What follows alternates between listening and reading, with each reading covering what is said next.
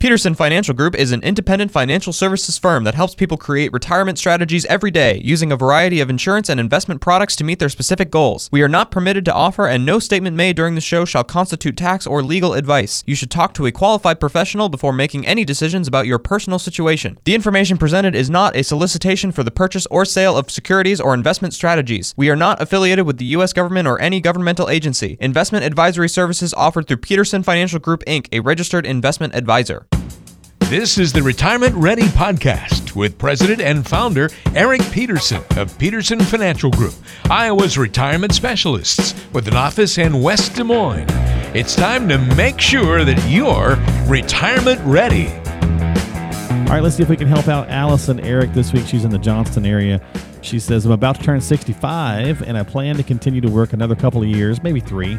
But I just learned that my previous employer's pension plan requires me to start receiving money from that account as soon as I turn 65, which I am. So I can either take the lump sum of $240,000 or I can get an $1,100 a month payment. Any thoughts on this, Eric? Well, Allison, so a couple really simple ways to think about this. If you look at the pension payout, can I replicate that? The answer is yes. Can I replicate it at the amount that they're providing?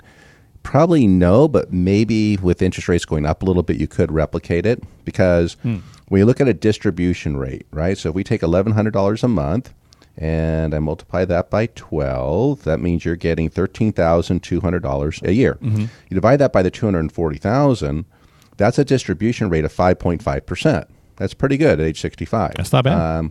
Wouldn't be that hard to replicate. But what people don't look at is how about the tax nature of that pension? That pension's 100% taxable.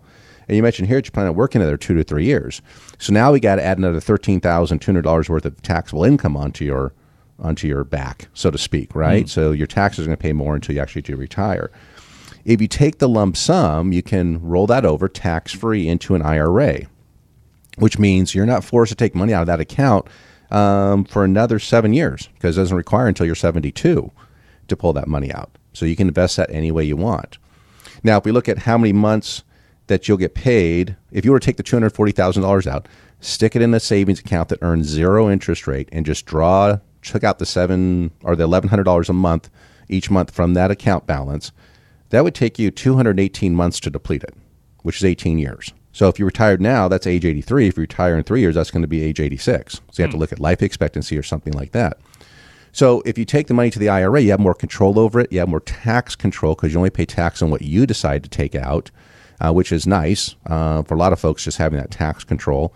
And if you don't spend it all, then you got something left over to go to people that you care about. I don't know if you have kids or relatives or someone else you want to leave that money to. So it really, like any financial question, the answer is depends.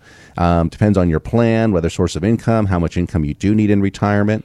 But on cursory glance like this, I would say the lump sum is going to be more advantageous for you. It's going to give you a lot more options and choices because you could always take it and in 3 years try to build in a source of income coming from that amount, and it could probably match that $1,100 a month that you'd get. So just giving you it'd be great options. But what I'd encourage you, Allison, is to come in for a review and let us see how we can help you with that. Because it's not a decision you want to make lightly. You want to look at your whole plan as opposed to just, this one aspect of it. Yeah. No, that was really cool, though. I mean, I appreciate breaking it down that way. Yeah.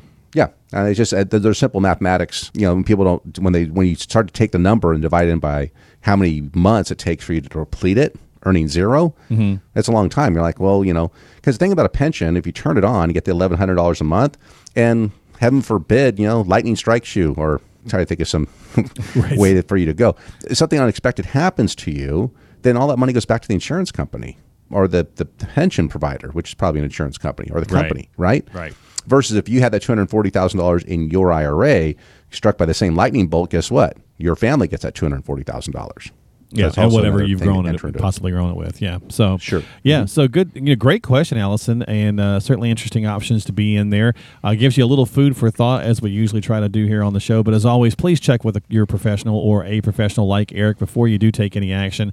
And you can call him and follow up and go through this process if you'd like to. 515-226-1500. They're going to call you, obviously, but I like to give the number out that way. So others who might be in a similar situation may want to take advantage of that and reach out and have a call and have a chat. 515-226-1500. Thanks for listening to the show, and let's see if we can help out Larry in the Ankeny area. He says, Eric, here's my situation. I have about 1.4 mil in retirement savings, about 27 grand in credit card debt, and I only owe $54,000 left on the mortgage. Is it worth withdrawing some of the retirement savings, he says ample, to pay off the credit card and the house? So basically he's thinking about pulling out, about 80 grand of his 1.4 to pay off his stuff. What you think? Well, Larry, don't know your age, so it doesn't tell me what age you're at. Now, if you're over 59 and a half, then you're only going to pay ordinary income taxes on pulling that money out. Mm-hmm. True. And the interest savings that you'd have on the credit card debt would be wise. The mortgage, you're not paying much interest anyway, so you're basically paying off just principal at that point. Yeah. But with the market being down, I'm not sure how much of your assets are in the stock market, so you're selling depressed assets to pay off other things. It really depends. That's a good point. Yeah, you could be selling some stuff off or whatever while it's down, right? Not necessarily the best move. Correct.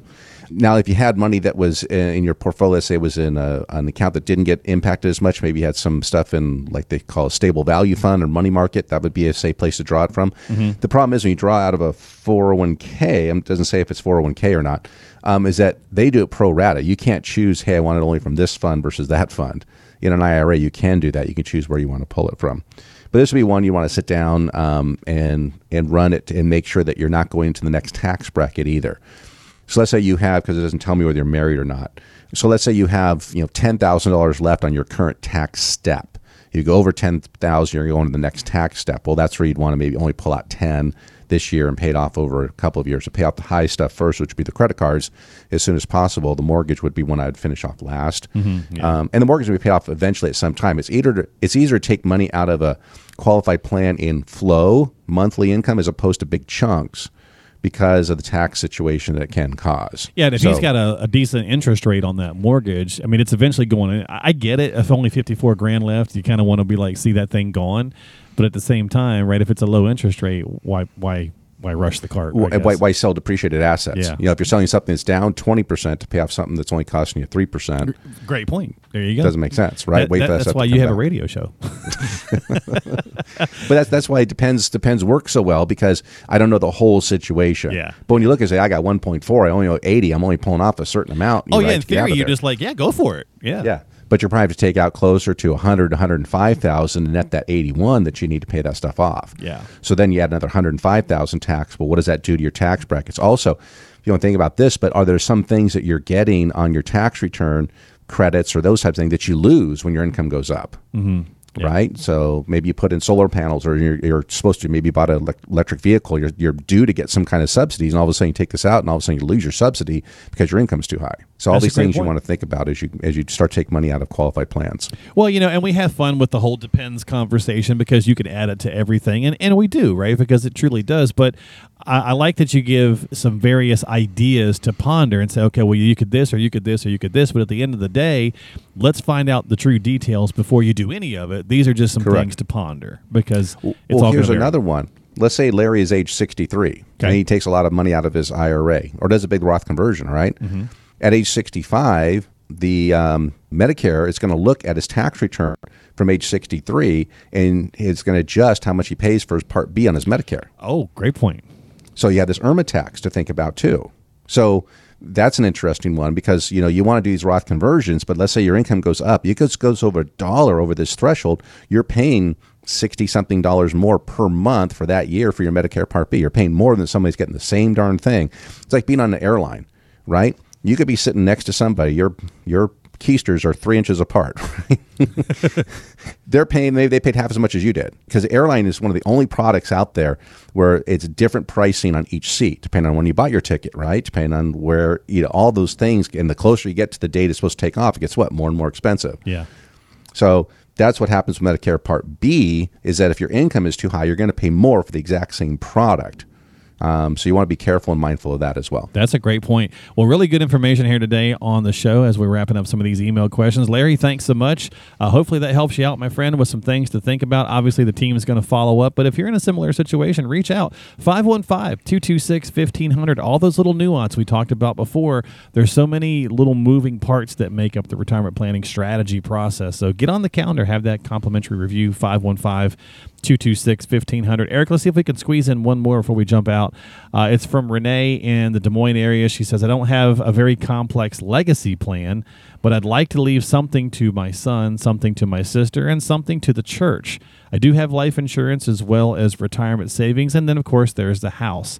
Does it matter who gets what? That's interesting. Absolutely, because if there's a beneficiary on there that you didn't mention that you want to exclude, and that would be your favorite uncle, Uncle Sam, also known as the IRS, then what you'd want to do is you want to leave the life insurance to either your son or your sister or both, because that will be tax-free to whoever receives it. You can leave the house to the people because they will receive a step-up in basis, which means as the house... let's say you bought it at $100,000, it's worth $200,000 at your passing. They inherited it and then sell it. It's based on that $200,000 value. It doesn't go back to the $100,000. Right.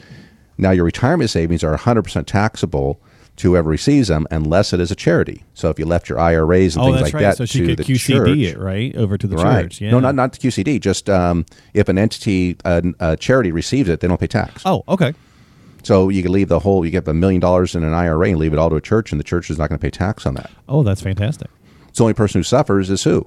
The IRS. Oh, Uncle Sam. Yeah. So, Renee, if you like to eliminate them, then that's the way I would do it. But also I would, look and see, if you're leaving stuff to kids, always assume they're getting everything. So they definitely want to have some language in there to understand that you're leaving some to someone else. But that's it from a tax nature standpoint. Life insurance is tax-free as long as it's held outside of your state and you don't have a state tax issue.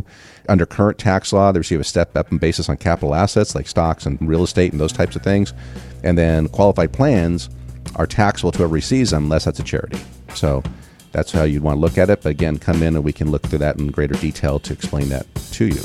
You've been listening to the Retirement Ready podcast. If you have questions about what you've heard on today's podcast and would like to schedule a complimentary retirement readiness review with Eric Peterson and the team at Peterson Financial Group, call now. 515-226-1500 is the number to dial.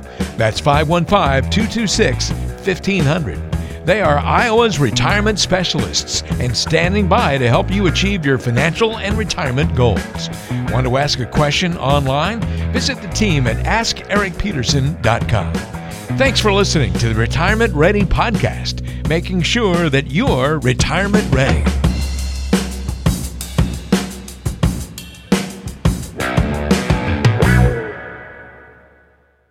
Did you know that Eric Peterson also has a radio show? Tune in to the Retirement Ready radio show, Sundays at noon on AM 1040 WHO. Peterson Financial Group is an independent financial services firm that helps people create retirement strategies every day, using a variety of insurance and investment products to meet their specific goals. We are not permitted to offer, and no statement made during this show shall constitute tax or legal advice. You should talk to a qualified professional before making any decisions about your personal situation. The information presented is not a solicitation for the purchase or sale of securities or investment strategies. We are not affiliated with the U.S. government or any governmental agency. Investing involves risk, including the loss of principal. No investment strategy can guarantee a profit or protect against loss in periods of declining values. Any references to protection benefits or lifetime income generally refer to fixed insurance products, never securities or investment products. Insurance and annuity product guarantees are backed by the financial strength and claims paying ability of the issuing insurance company. Investment advisory services offered through Peterson Financial Group, Inc., a registered investment advisor.